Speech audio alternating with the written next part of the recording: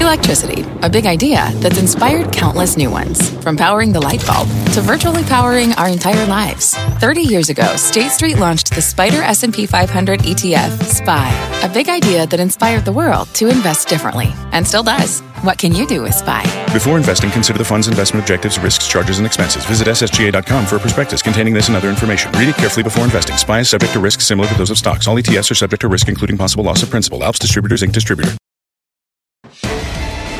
Fast Money starts right now, live from the NASDAQ market site overlooking New York City's Times Square. I'm Melissa Lee. Your traders on the desk are Tim Seymour, Karen Feinerman, Dan Nathan, and Guy Adami. Tonight on Fast, red December rages on. Stocks tanking again today. But one strategist says the bull market isn't dead yet. He will explain why. Plus, it just keeps getting worse for Goldman Sachs. The stock is now down 40% from its 52-week high. But the chart master says there is one thing that has him pressing the buy button. He will explain. We start with the market sell-off. Check out the S&P 500 taking out those February lows in the final minutes of trading. We did slightly bounce off that level, but stocks still managing to close at the lowest level in more than a year. Meantime, the Dow dropping more than 500 points. The NASDAQ wiping out its gains for the year, joining the other major indices in negative territory. So as we sink further and further into a correction, are we heading straight for a bear market? Are the bears here to stay, Guy? Well, the bears here to say hi, Mel, by the way. Hi. Happy Monday. Weekend. Yeah. We're right in the window now of the holidays, like 8 days. Yeah. That's fantastic. Let's save the Christmas special for a time when maybe the market's less important. When the market is actually not as big of a not in turmoil. So look, I do think, I've thought the Fed should move. I think the Fed should move. Karen and I were talking about this, but I can actually lay out a bull case for the market now that the Fed maybe moves and then gets extraordinarily dovish for all of 2019. Or even better for the market, they say, you know what? We're not doing anything. We've tested that 25-30 level in the S&P that you just talked about from the February low. So maybe people have gotten themselves so bearish that Wednesday they could get themselves a little bit of a Christmas present early, and this market rallies into the rest of the year. That said, I think the Fed would be making a big mistake by not moving, but I could absolutely see that scenario. What do you think? Yeah, I would just add one point there. I think it would be a huge problem for the Fed and for all Fed chairs from here on out if they really do give in to just, down 7% in the market this month, and also the pressure from the president. Because really what they're doing, they're going to be ceding control for a good long time to the president. But it's not a vacuum. Why would this be the president? I mean, why wouldn't this just be the market factors that are really in the face that say, I get why the Fed is doing what they're doing. Dot plots still say to go. So that's all I know. I've been hearing dot plots for 5 years during this whole period of just extraordinary monetary easing. Now they're tightening. They're sticking to their guns. I think they have to do it. I mean, that's my. You actually think the Fed should not? I've actually raise. evolved my thinking. Meaning I've changed my mind. I've sort of come around to maybe they should not, or the scenario that Guy laid out. One, and very dovish. Very dovish, not locking, not putting themselves in a corner, anything for 2019. I also, you and I were talking about this a little bit. Is it off the table that they make some change to the, shrinking the portfolio? Yeah. Right? The quantitative, the QT. The QT. Right, exactly. Right. Is that, so it seems to be, it's not in the conversation ever. It's all about the Fed raising rates or not. I don't know if that's something that could become in play. I mean, if QE helped on the way up, doesn't QT have a dampening effect? It sure does. $600 billion. I mean, there's a lot at work here. I think also the Fed could look at, Dan, what's going on in credit markets. And I think that to me is what's different about what's gone on in the last 3 to 4 weeks. You may have seen the leverage loan index that's out. That's, again, a measure really of high-grade stuff and the activity going on in the space. You can actually look at the FT did a nice highlight of the fact that the high-yield market, which is $1.2 trillion, has had zero issuance this month. And if it goes to the end of the month, that will be as bad as it had, or the last time it did that was November of 2008. High yields at 2.5-year lows. We haven't seen, at the start of a credit cycle, possibly no sign of the impact of fallen angels or credit downgrades yet. That's a little rare for where we are right now on the verge of a cycle. So credit concerns me. Let me just add one more thing about that piece today, the op-ed piece, Stanley Druckenmiller, also written by Kevin Warsh. I was sort of wondering if it was somehow Kevin Warsh throwing his hat into the ring again to be the Fed chair, right? We know that Trump really doesn't like Powell. I'm not saying this is, likely, but it just, that was the first thought in my mind saying, hey, I will be more dovish. Right. Not that I think Powell's bad. I don't. Can we all agree, though, in the last 10 years, when markets and our economies have been very reliant on central bank policy, specifically our Fed in particular, that the markets do not like surprises? And I think it would be a huge mistake for Jerome Powell to diverge too much from what the expectations are. Right now, Fed funds is pricing a 68% chance of an increase of 25 bips this week. So, why do they want to go out and surprise anybody? There's this public debate going on right now, very public debate. So it just doesn't make any sense to surprise them. What about this and something very, very hawkish, dovish in terms of what they lay out for next year? There's not going to be anything that's very, very anything. It may be a little more dovish than it was. It was just like the statement that he gave that they're closer to neutral than they were a long ways from neutral. They just tightened up that language. Here's the question. I mean, if everybody and their brother is now saying one hike and then a pause or some sort of dovish hike, right? Right. What's the market response to that? I mean, if the markets are sort of anticipating that, do you think we'll get a pop on the back of that? Built into this conversation, I think none of us are saying this, but I think there's this belief that the only reason the market's gone down since October is because of the Federal Reserve. I don't think that's true, by the way. I don't think it's true. I don't think it's true at all. But I think a lot of people believe that. And if you look at Twitter, if you read a lot of things that are out there, a lot of people think that but for the Fed, this market would be making new highs. I'm not one of those people. But to answer your question, I think if they were to take a more dovish tone, given what we've done, given the levels that we tested today, given the fact that now the VIX is around 25, you could set yourself up for a pretty nice rally into year end. I think that's a rally that should be sold and will be sold, but that's how it's setting up to me into Wednesday. Yeah. I still think trade, though, is the number one issue facing this market. And I don't know that we'll get any kind of improvement over the next, 2 weeks. By March 1st? Right. I don't even know if we'll get improvement by then. I don't know, is it February 1st or March? Whatever. Anyway, that to me is still the biggest issue out there because it's such uncertainty. And that follows through to companies sort of making their projections way more than a quarter point of hike. What I'll say is we're definitely not at risk of going into higher gear in this economy. And in fact, if anything, there's people that are starting to talk about where we are coming into the first quarter of next year. The bottom line is the impact on S&P earnings is really all that matters for equity markets, that and the credit side, which I think equity markets are still not discounting enough. And to say that we should be unchanged on the expectations of where we were for S&P earnings even a couple months ago, that does not take into account not only the bearishness that we've heard from the C-suite, but the fact of the matter is we have heard some major negative headwinds from around the world, which I think are important. Okay, so here's the question. Are we headed to a bear market?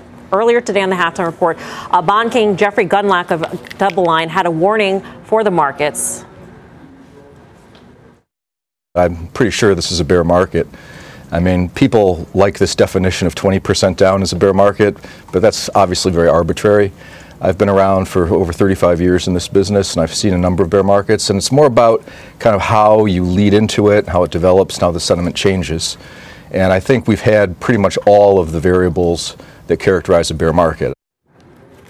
What do you think, Dan? Yeah, so I would just say from the price action, I've been around for a little more than 20 years, and I've seen two bear markets. And the one that happened in 2002, the bottom in 2002, really in October 2002, was pretty bad. It was long, and every rally got sold. There were some amazing rallies in it. In 07, 08, it was really a response to a major crisis. And I think there's two really important differences here. So could we bang around and get ourselves back to 2000 in the S&P over the next year without a crisis? Yeah, that would feel like a bear market. It would feel a lot like after the exuberance of the late 90s. And I think that could be a healthy thing after we've had a 10-year bull market for all intents and purposes. Yeah, I just don't think that the market is treating the current environment and think of all the disparate but very important exogenous factors to just S&P earnings that are causing this. I think the market is trying to figure out whether there is this crisis moment out there. Because, again, while the U.S. banks are as healthy as they've ever been on balance sheet, and I want to be clear about that, I'm not worried about U.S. banks per se.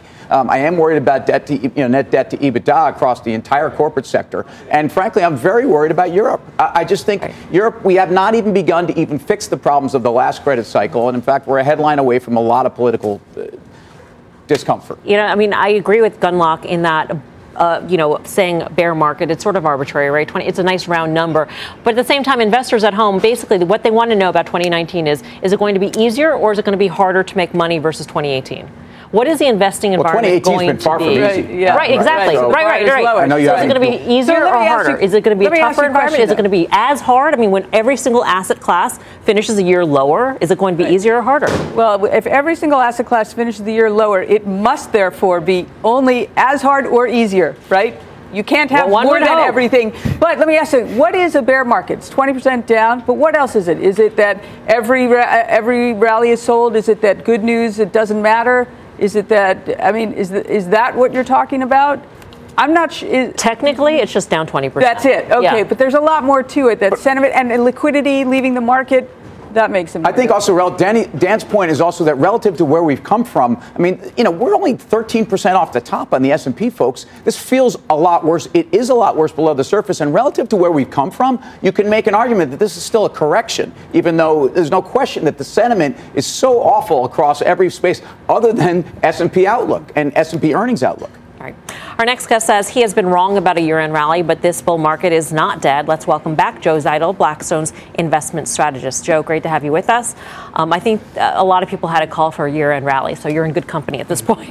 But a lot of people have been wrong on that. Why are you sticking by the bull at this point, especially when we're seeing sort of a rolling bear market unfold in this market where you have various sectors roll into the down 20%? The conditions that end bull markets are just not in place. If you think about what ends a bull market, it's an inverted yield curve, right? Or it's negative earnings growth, or it's negative GDP. And if you look at the conditions for 2019, I think what people are confusing or conflating is that we might have seen peak earnings growth, but it doesn't mean that growth is actually rolling over. I think EPS growth is going to be higher in 2019 than it was in 2018. Now, granted, we're not growing at 20% or 10% year-over-year EPS, but we still have positive growth rates. And what that means for stocks, I think, is that this sell-off is overdone. I think this is a sentiment issue, not a fundamental issue that we're seeing here. So let's look ahead to 2019. I mean, 2018 is pretty much in the rearview mirror. So what are you seeing in terms of what kind of returns you're expecting? Well, I think they're going to be positive. We don't have our 2019 price target out yet. We're going to be publishing that on January 3rd. But generally, the way I look at the fundamentals, it argues that, number one, we're going to see earnings growth. It's going to be slower, but we're going to see it. Number two, we're not headed toward a recession in any major economy out there. Europe worries me a lot. I think there are issues going on in Europe, specifically with Italy. Obviously, Brexit is a disaster for the UK economy, and it'll have ramifications for Europe. But generally speaking, what we knew back in September, think about September 21st when the market hit 2940 on the S&P. What we knew then was that, number one, trade war, number two, Brexit, number three, slowing earnings growth, and number four, slowing year-over-year GDP growth. What do we know today? We know all those same issues. What's different? Back then in September, the 10-year Treasury yield was sitting at about 3.25%. Today, it's about 2.88%. Right? That's actually better for equity valuation because if you think about how to value companies, it's earnings and interest rates. Both of those are actually tailwinds for equities. I think investors are just massively overreacting right now. But Joe, you named a couple things that are really important. I mean, can you explain to our viewers, though, that it wouldn't take so much to have the yield curve invert, right? To have earnings year over year get to flat, to basically negative, right? Sure. Negative growth. I mean, these are not things that are now something that, we have to think out that it could take 18 to 24 months to happen. Isn't that correct? Could they happen pretty quickly if we had a global slowdown and some sort of event? Sure, I think you're absolutely right. These things could happen anytime, but I think what people misunderstand about a yield curve is that it can stay flat for a long time. In 1995, the yield curve flattened and stayed flat for the next 4 years. It averaged 36 basis points over those 4 years, yet economic growth ripped. The economy grew at 3.8% a year over those 4 years, and the markets took off. So a flat yield curve is not really a warning sign of anything. The data tells you that markets and economies can do well in a flat yield curve. So I don't think it's a flat yield curve means it's automatically going to invert. Now it could, and once it inverts, we know two things. Number one, the bull market will be over, and number two, we'll have a recession in 12 to 18 months. But I don't think that yield curve is going to invert anytime soon. And then secondly, on negative earnings or negative earnings growth, it happens. And I think what people confuse is that a business cycle works at a different speed than an economic cycle. And a business cycle, corporate profits, your trough in earnings to a peak in earnings, the average time on that's about 7 quarters, whereas an economic cycle is many, many years. So you get greater ups and downs. So 2015, in the third and fourth quarters of 2015 and first quarter of 2016, we saw negative earnings growth, and that was a bad environment for equities. But I don't think we automatically tip over into negative earnings growth anytime in the next few quarters. Joe, thank you. Joe Zeidel, Blackstone. Ray of sunshine on this desk. Good for Joe for coming in here. First of all, great to have Blackstone on the desk. Great to also hear a view that's at least getting back to a view that he said, a couple months ago, people couldn't find enough positive things to say. again, I'll remind that I think credit markets had not fallen apart. What bothers me since September is that credit markets in mid-October did fall apart. We are getting a dynamic where I think that's also going to feed into the optimism. But, you started to see, again, this NAHB housing index day. The last 2 months, the cumulative effect of 2 months is the biggest move we've seen in this index in many, many years, and that concerns me. Yeah. Again, the reasons for us lower far more than the Fed. I think the silver lining in this is we could get some news out of the Fed that gives us a couple-week rally that will surprise a lot of people, I think. With that said, Europe is absolutely a mess. You're talking about $5.3 trillion balance sheet over there. You're talking about a lot of negative rates across the continent, which is disturbing. I mean, there's just a lot of headwinds. Bring that, and what Dan talks about as well, we don't even talk about the potential for political risk here in the form of a Mueller investigation. That's not a political commentary. That's out there. And with every passing day, I think that grows more viable. All right, still ahead. Check out shares of Oracle jumping after its earnings report. That conference call is underway right now. We'll bring you all the latest headlines, plus Johnson & Johnson getting hit again today after the fallout over reports surrounding its baby powder product. The CEO just sat down with Jim Cramer moments ago. We will tell you what he said. And later, Goldman Sachs adding to its losses this year. It is the worst performing stock in the Dow. So what has the chart master buying this stock? He will explain. We are live from Times Square in New York City. Much more Fast Money right after this.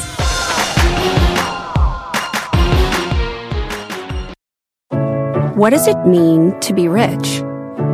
Maybe it's less about reaching a magic number and more about discovering the magic in life.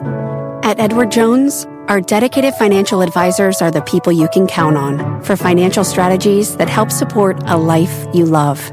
Because the key to being rich is knowing what counts. Learn more about our comprehensive approach to planning at edwardjones.com/findyourrich. Edward Jones, member SIPC. Welcome back to Fast Money. Johnson & Johnson higher in the after hours following a $5 billion buyback announcement just moments ago. And this comes as the company has been under fire for reportedly knowing about asbestos lurking in its baby powder. CNBC's Jim Cramer just sat down with the company's CEO. You announced a $5 billion buyback. Tell me about it. Well, Jim, we did. We announced a $5 billion buyback this afternoon. And frankly, it's a reflection of our confidence and our conviction with the company going forward.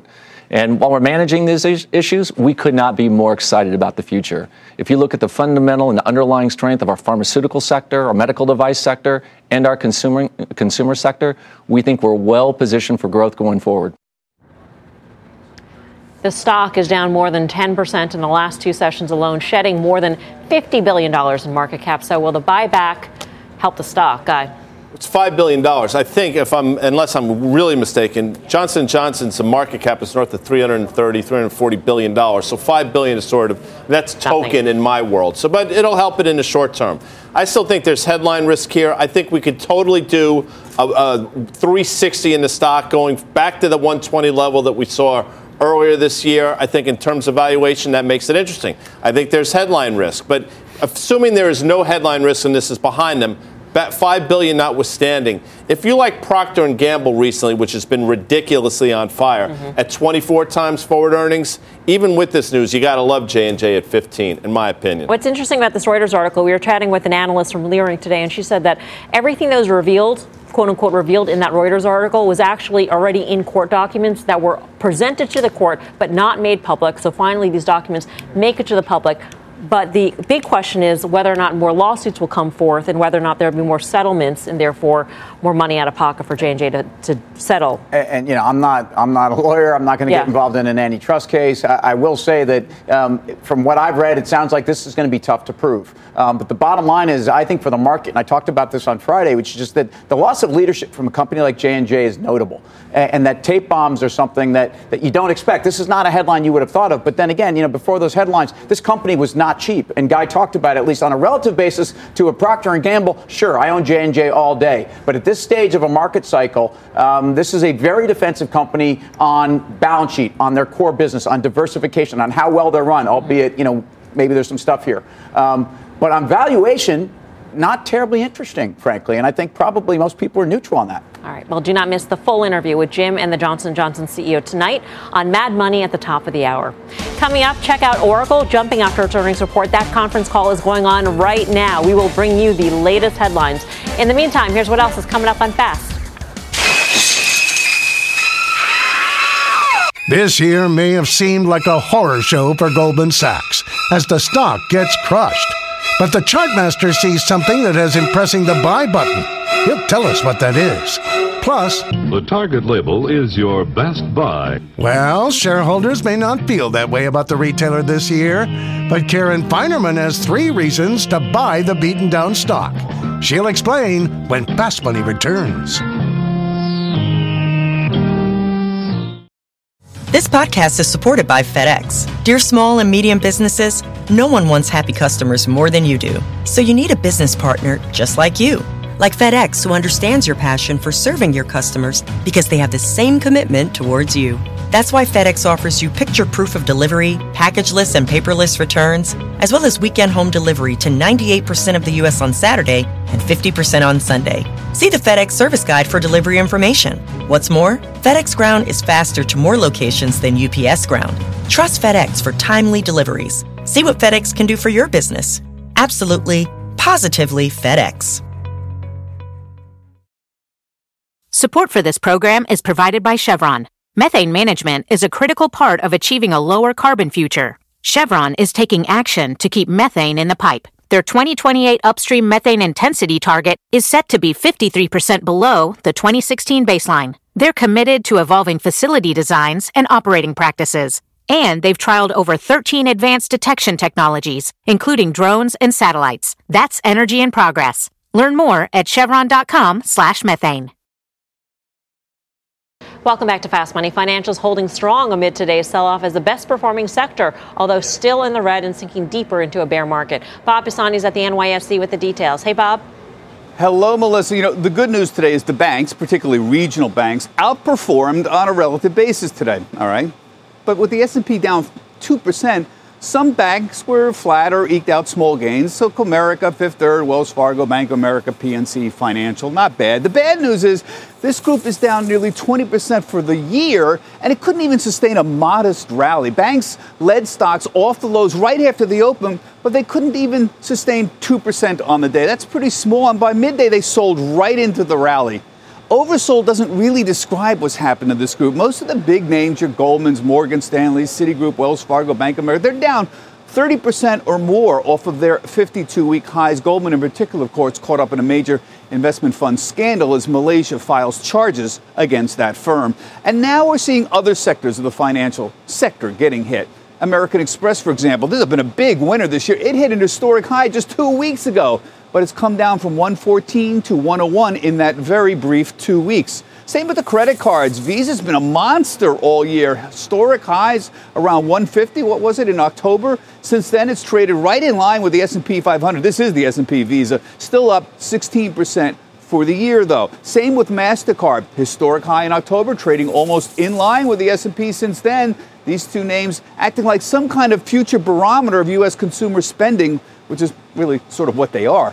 You still don't let the sell-off in these two names spook you too much. There is a multi-decade shift that's been going on from cash and checks into electronic payments. We've been covering this for years, and these two are the stars in the space. I would expect that growth to continue into 2019. Back to you, Melissa. All right, Bob. Thank you, Bob Pisani. Our next guest says despite the fallout in financials, there's still one name in the space that is worth a buy. And it might surprise you. Chartmaster Carter Worth is over at the Plasma with the name. Hey, Carter. Sure. I thought we'd do a little catch the falling knife in Goldman. But first, let's talk about the sector overall. No interest in financials as a concept, as a bet, as a long. Goldman seems a little extreme. So the current classifications that we have go back to 1989, as all will know. And what this is the weighting of the S&P, the financials within the S&P. And you can see here that basically we're nowhere near sort of epic lows. This, of course, there was a recession in 1990 when financials were as low as 6% of the S&P. Right now we're about 13.5. But what does sort of stand out is if you were to draw some lines, again, this is the weighting of financials in the overall S&P. It's still nowhere near sort of capitulatory lows, as, for instance, energy might be. In terms of Goldman versus the BKX and then Goldman specifically, this is the correlation between Goldman in blue and the BKX, dominated by super cap financials, of which, of course, Goldman is one. And then you've had this fairly extreme news-related, we just heard from Bob, right? But the question is it overdone, or is the market in Goldman now discounting all the bad news? So down 4 versus up 22.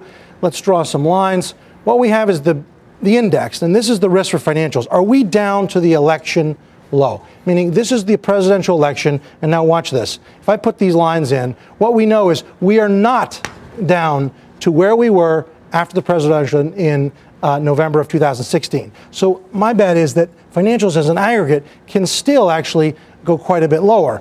By contradistinction, take a look at Goldman. Now Goldman is, in fact, as of today, retraced the entire election move. You see the lines right there? You can literally draw it. We have gone and undone it. You also know this is a head and shoulders top, but to some extent it's been played out, right? The neckline being there. So my hunch is that Goldman is actually so bad it's good, having redone the entire election and then some, versus financials overall, which are not. 1 or 2 more charts and I'm done. There's Goldman again. One more, I think. Okay, now, this is going back to 1999 when Goldman IPO'd. And today, we touched down to the penny at this long-term trend line. Literally stopped right there. My bet is that you can get a nice little bounce off that line. Goldman, long, so bad it's good. Carter must come over to this desk. So Carter, bad. come on over, please. Shelby will bring the chair in. Shelby, our new page. Welcome to Shelby. Welcome, Shelby. Welcome, Shelby. Sir. And welcome, Carter. Welcome, Carter. So good it's bad. So you had mentioned the idiosyncratic story that has Goldman underperforming the broader sector at this moment in time. How do we know that the idiosyncratic nature we don't. will But actually... We know that the market has a way, after a long, precipitous decline, to have a capitulatory type day after news has been brewing. Have we seen that in Goldman? I'm going to make the bet that it's close enough. In the same way that J&J, after the first news hit, then you have a follow-through day, and you start to get it priced in, meaning we're looking for price discovery. If something out of the blue happens, you don't do it day one. But Goldman has been under this pressure for a long time from the group, and then it's under specific pressure, idiosyncratic, to its security. And then today, yet another piece of news, indictment. It seems to me, and again, the symmetry of the move, having retraced exactly the election, you step in and be a bit contrary. So, Carter, what do you make of, today I thought was really interesting. American Express was one of the first mega cap stocks that actually made a new high during the recovery, and I think earlier this month. And now today it was down 4.5%, it's down about 11.5%. When you think about, okay, so you're talking about banks, we know that they've been the hardest hit among financials. Now we're starting to see consumer credit names, very specific, kind of take it on the chin. How do you think of that, X the idiosyncratic stuff of the banks? Those were safety names to some extent, and then they go after, and they're doing that in the market. We saw what happened in staples today, meaning there's a cycle to selling, right? You typically the weak go first. We saw industrials roll, semis roll, then financials. But FANG was holding out. Then they go after the large cap growth names, and then money clusters into safety names. At the end of the day, in a real sell-off, nothing holds up. And we saw what happened in the staples today, meaning at some point the selling gets around to everybody. It's interesting, CBW, and I'm sure you're going to be right because most of the time, he is right. It's in the pantheon of technical But it's interesting. analysts. I mean, forget about Goldman Sachs. So Goldman is what it is. Morgan Stanley's making basically an 18, 19-month low today. Wells Fargo's 52-week low. Citibank trading now significantly below their tangible book. Even J.P. Morgan is probably 16% off their highs. I guess my question is, and Mel talked about this on her other show today, there's something wrong with the banks. What do you think it is? Well, remember, if we are truly going into a cycle change, even a contraction, financials will underperform. There's almost no instance in history where financials are outperforming in a period of economic weakness. So, in fact, the pairs trade that I'm sort of arguing for is that financials likely do have more downside, whereas Goldman, again, it's risky, might have priced it all in. Where does volume come into your analysis? It's the number one thing. So volume is more important than price, right? The level of activity, whether it's in real estate or in any endeavor, the more frenetic it is, the more symptomatic of a transition. And great volatility, which comes with great volume, occurs at market bottoms and at market tops. This is clearly a market top. We've been topping for a while. We made a good 10-year run, a lot of volatility and a lot of volume coming into individual names. Carter, thank you. Good thank to you. see you. Carter Braxton Worth.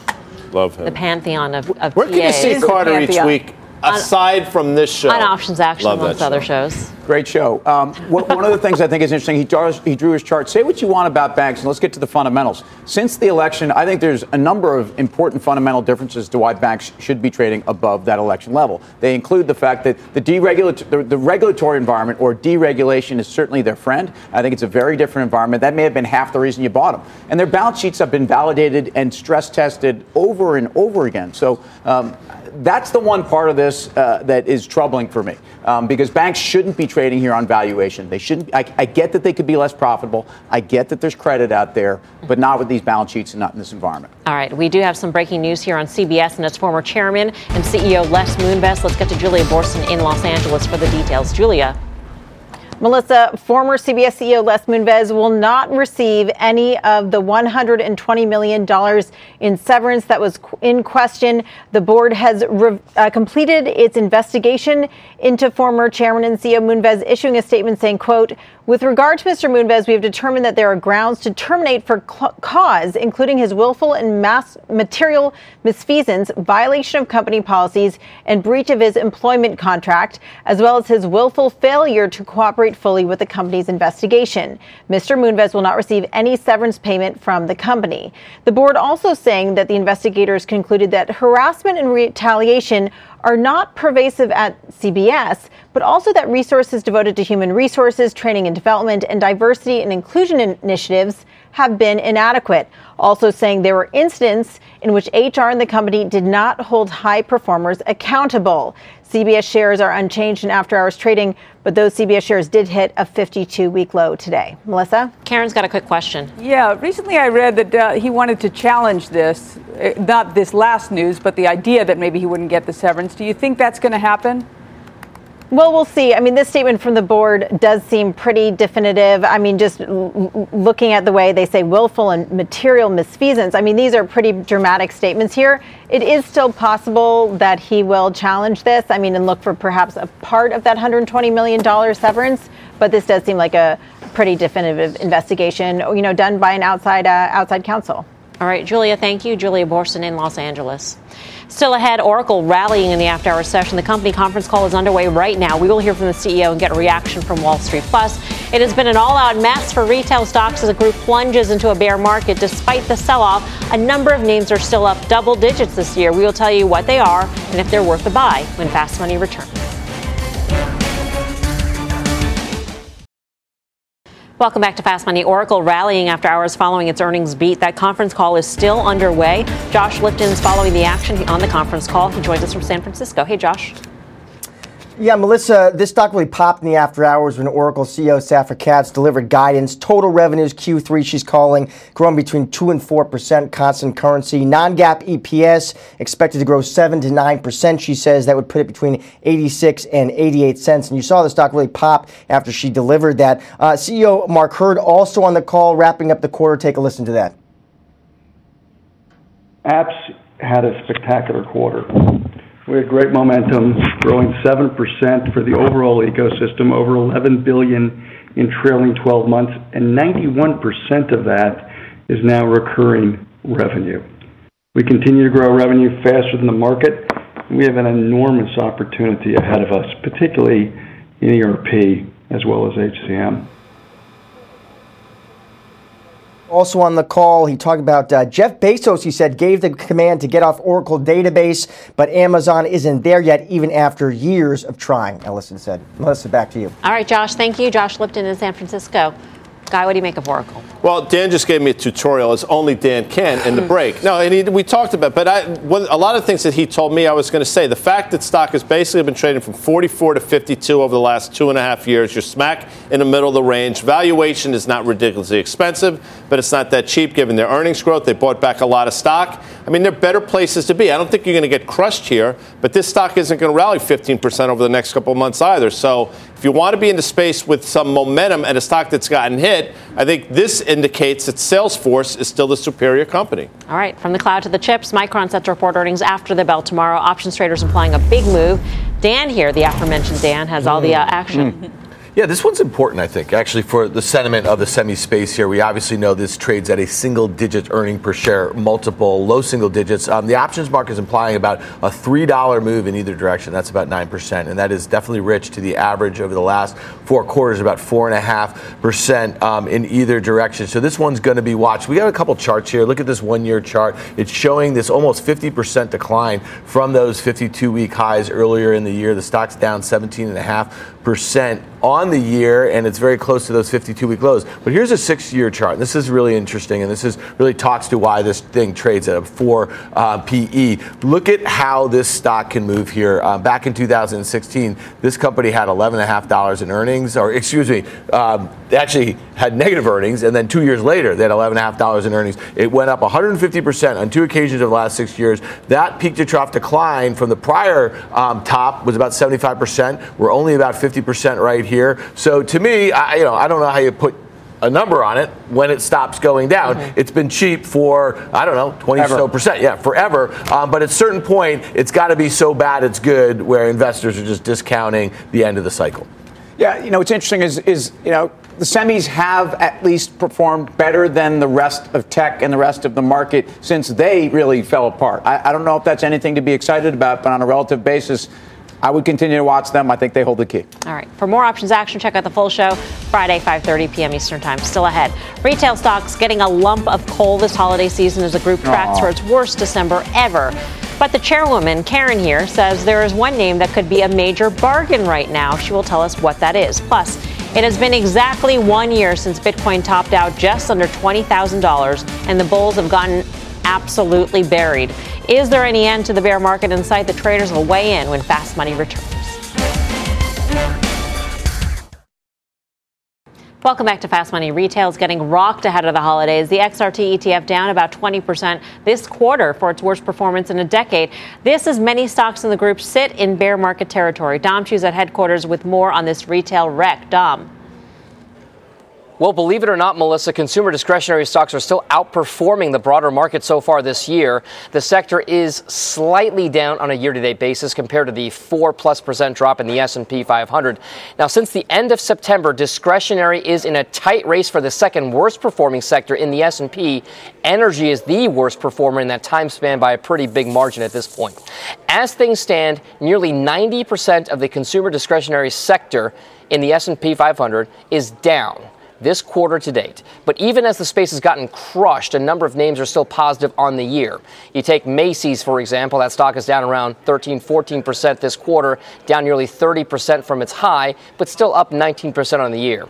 TJX, the parent company of TJ Maxx and Marshalls, etc., is down around 20% this quarter, but still hanging on to a more than 15% gain for 2018. And Lululemon, no, it's not an S&P stock, but still, it's plunged nearly 30% in the last 3 months, but it's up an impressive 50% since then. And then there's Target, which with today's sell-off is now just slightly negative on the year, but still hanging in there relative to the rest of the group. Now, all of this, of course, is happening with measures of consumer confidence still up at relatively high levels. So, Melissa, are these stocks already pricing in a possible pullback by consumers next year, or will they reverse course at some point? Back to you. All right. Thanks, Dom. Well, as Dom had mentioned, shares of Target hitting their lowest levels of the year, but the chairwoman says she still likes the beaten down retailer. She's over at the Plasma to make the case for the stock. Karen. Yes. So, of course, whenever I want to make the case for a stock, I always look to valuation first. And so that's one of my favorite things about Target here. We look at the PE ratio. It's been so much higher several years ago, but even in the downtimes, this is sort of when the Amazon threat seemed to be at its peak. And here we are right here with the earnings trading at, I don't know how many year low, but a long time since it's been at this level. And I think that the earnings are actually going to be pretty good. So why is that? Why do I think the earnings are going to be good? It will survive Amazon. They bought, shipped, and what they're trying to do, and I think they're doing it successfully, is be able to really be an online player as well. We saw in their last quarter, they had very good comps, by the way, but a lot of that was driven by their online business. So I think that will continue to develop, and I think they will absolutely survive Amazon. The other part of the story is the transformation of the stores themselves. You want people to go in the stores. They can pick up online. They can pick up in store and order online. They could just go in the store. The stores are starting to look great. They're a good way through a multi-year renovation process of the stores. So I think if you add all those things together, plus the very low expectations that are now built in, I think the stock really overreacted to that last earnings call. Put that all together, I think that Target has pretty good upside from here and really not a lot of downside. Yeah, I happen to agree with you, Karen. So I'll play devil's advocate just to do it. Target went from 86 basically to 70 in a straight line, bounced, and now it's below those levels. Eerily reminiscent, by the way, of what Facebook's done, and the damage hasn't seemed to be reconciled with Facebook. Does it concern you that maybe I know you're going to say you can never buy the bottom, which none of us do, but does it concern you that maybe the damage isn't fully done in the stock? I feel like the damage is really done in the stock. The Facebook analogy is a very idiosyncratic one. This is more, retail broadly. But I think the risk reward has obviously changed a lot. Maybe it shouldn't have been up there in the 80s, but I really don't think it should be here in the, 64 and change. And so it has a 12-ish multiple. I think the damage is done. Karen, I'm a little worried about the margin. Talk about that, please. So that was probably the primary thing that people didn't like in the last earnings call. The margins went from a 49 handle to a 48 handle. People were concerned that as the shift to online business happens, that the margins will compress. Yes, I believe that is true. And I think that we'll continue to see that across the board. Macy's has that same situation. As this online business develops for each of them, margins will compress. However, the PEs have compressed well beyond that. So I think that's in there too. Thanks for that, Karen. Karen Feinerman. Would that be considered a power pitch? It's kind of like a power pitch without the vote. Not? Sort of. Yeah. Except she's just making a case. I mean, I guess. More making a case. Well, I tell you what, I think, as always, Karen did a great job. So let's just play the game, whether you want it or not. I'm worried about the entire space. I think there's enormous competition in everything they do. I know Dan doesn't like them, so. She just dimed you. Coming up, Bitcoin soaring today 1 year after it topped out around 20,000 is the beginning of a bottom year. A top crypto investor will be here to explain. We are live at the NASDAQ in Times Square. More Fast Money still ahead.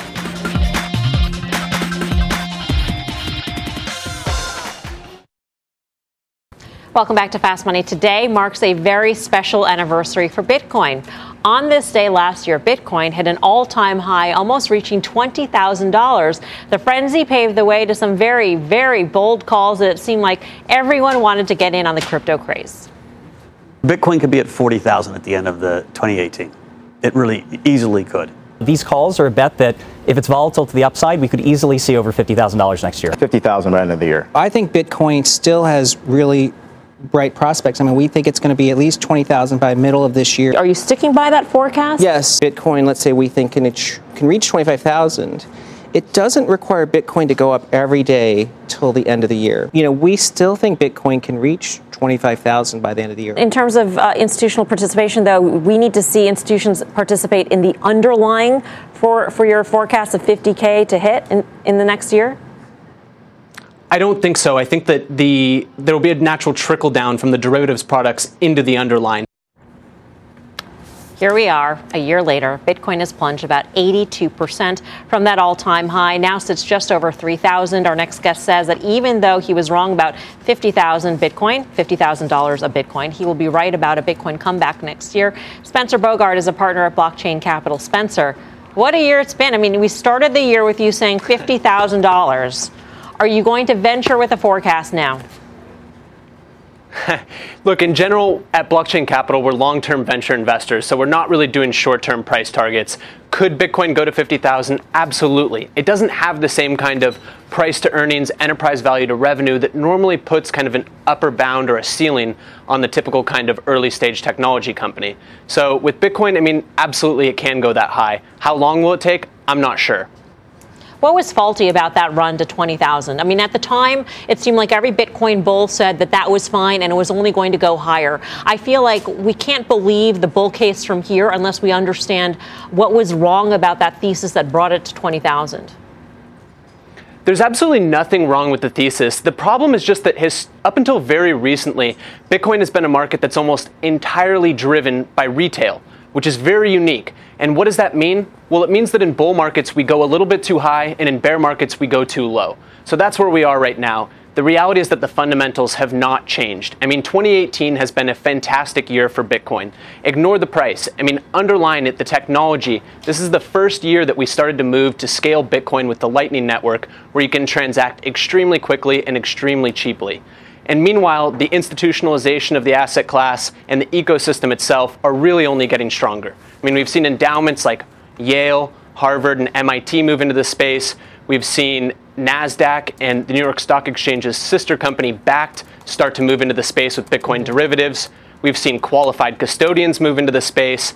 And lastly, I think probably the most encouraging thing is the quality of the talent that we're seeing entering the space. I mean, if you talk to young people, this has captured their imagination, and a lot of the best and the brightest are saying, I want to go work on Bitcoin. A lot of people got burned in this, Spencer, and you said that the trade was driven largely by retail investors. Do you need the retail investor to rebound off this low? And do you think we've seen the lows for Bitcoin for this, I don't want to say this year, but going forward? I mean, do you think we'll look back and say that was the low, that was your buying opportunity? Look, I think it's a great buying opportunity right now. Could we go lower? Absolutely. I think anywhere between here and 2,000 or 1,000 is just a fantastic buying opportunity. I think when we look back 24 months from now, even 12 months from now, we're going to say, why didn't I buy then? I hope so. I mean, I hope it's not why did I buy then, as we are here sitting a year later. Spencer, it's always great to speak with you. Thank you. Spencer Bogart. Just quickly about Bitcoin, Dan. So I think there's a couple things. Learned, obviously, Bitcoin was the first major use case that was popularized with blockchain technology, and I think there's obviously going to be peaks and troughs in this sort of thing. So, as far as I'm concerned, could it go much lower? Yeah, I don't know if it's capitulated just yet. I know this last month kind of felt like it, but I'd watch the money, I'd follow the ecosystem, I'd follow the VCs. There is a lot of very smart money chasing the ecosystem right now. Up next, final trades.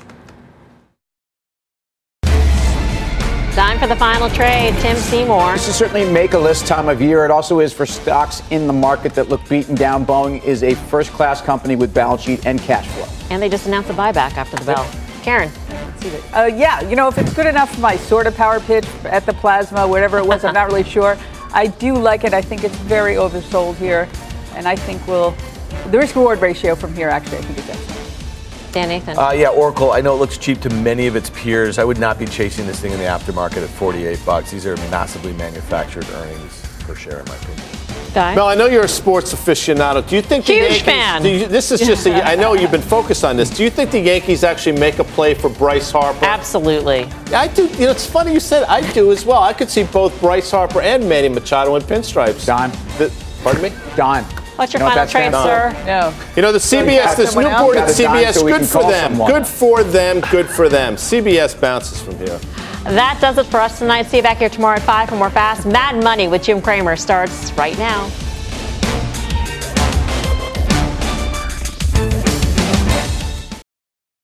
The spirit of performance defines Acura, and now it's electric. Introducing the all-electric ZDX, Acura's most powerful SUV yet. While what powers their cars may change, the energy that makes Acura never will. Crafted using the same formula that brought them electrified supercars and multiple IMSA championships, the ZDX has track-tested performance that packs an energy all its own. With a premium Bang & Olufsen sound system and up to 313-mile range on a single charge, and a Type S variant with an estimated 500 horsepower, the ZDX is everything they said electric could never be. It was built with the driver in mind, just like Acura's been doing since the beginning. We could talk all day, but the only way to experience this electric performance is to drive it yourself. Unlock the energy and order yours at Acura.com.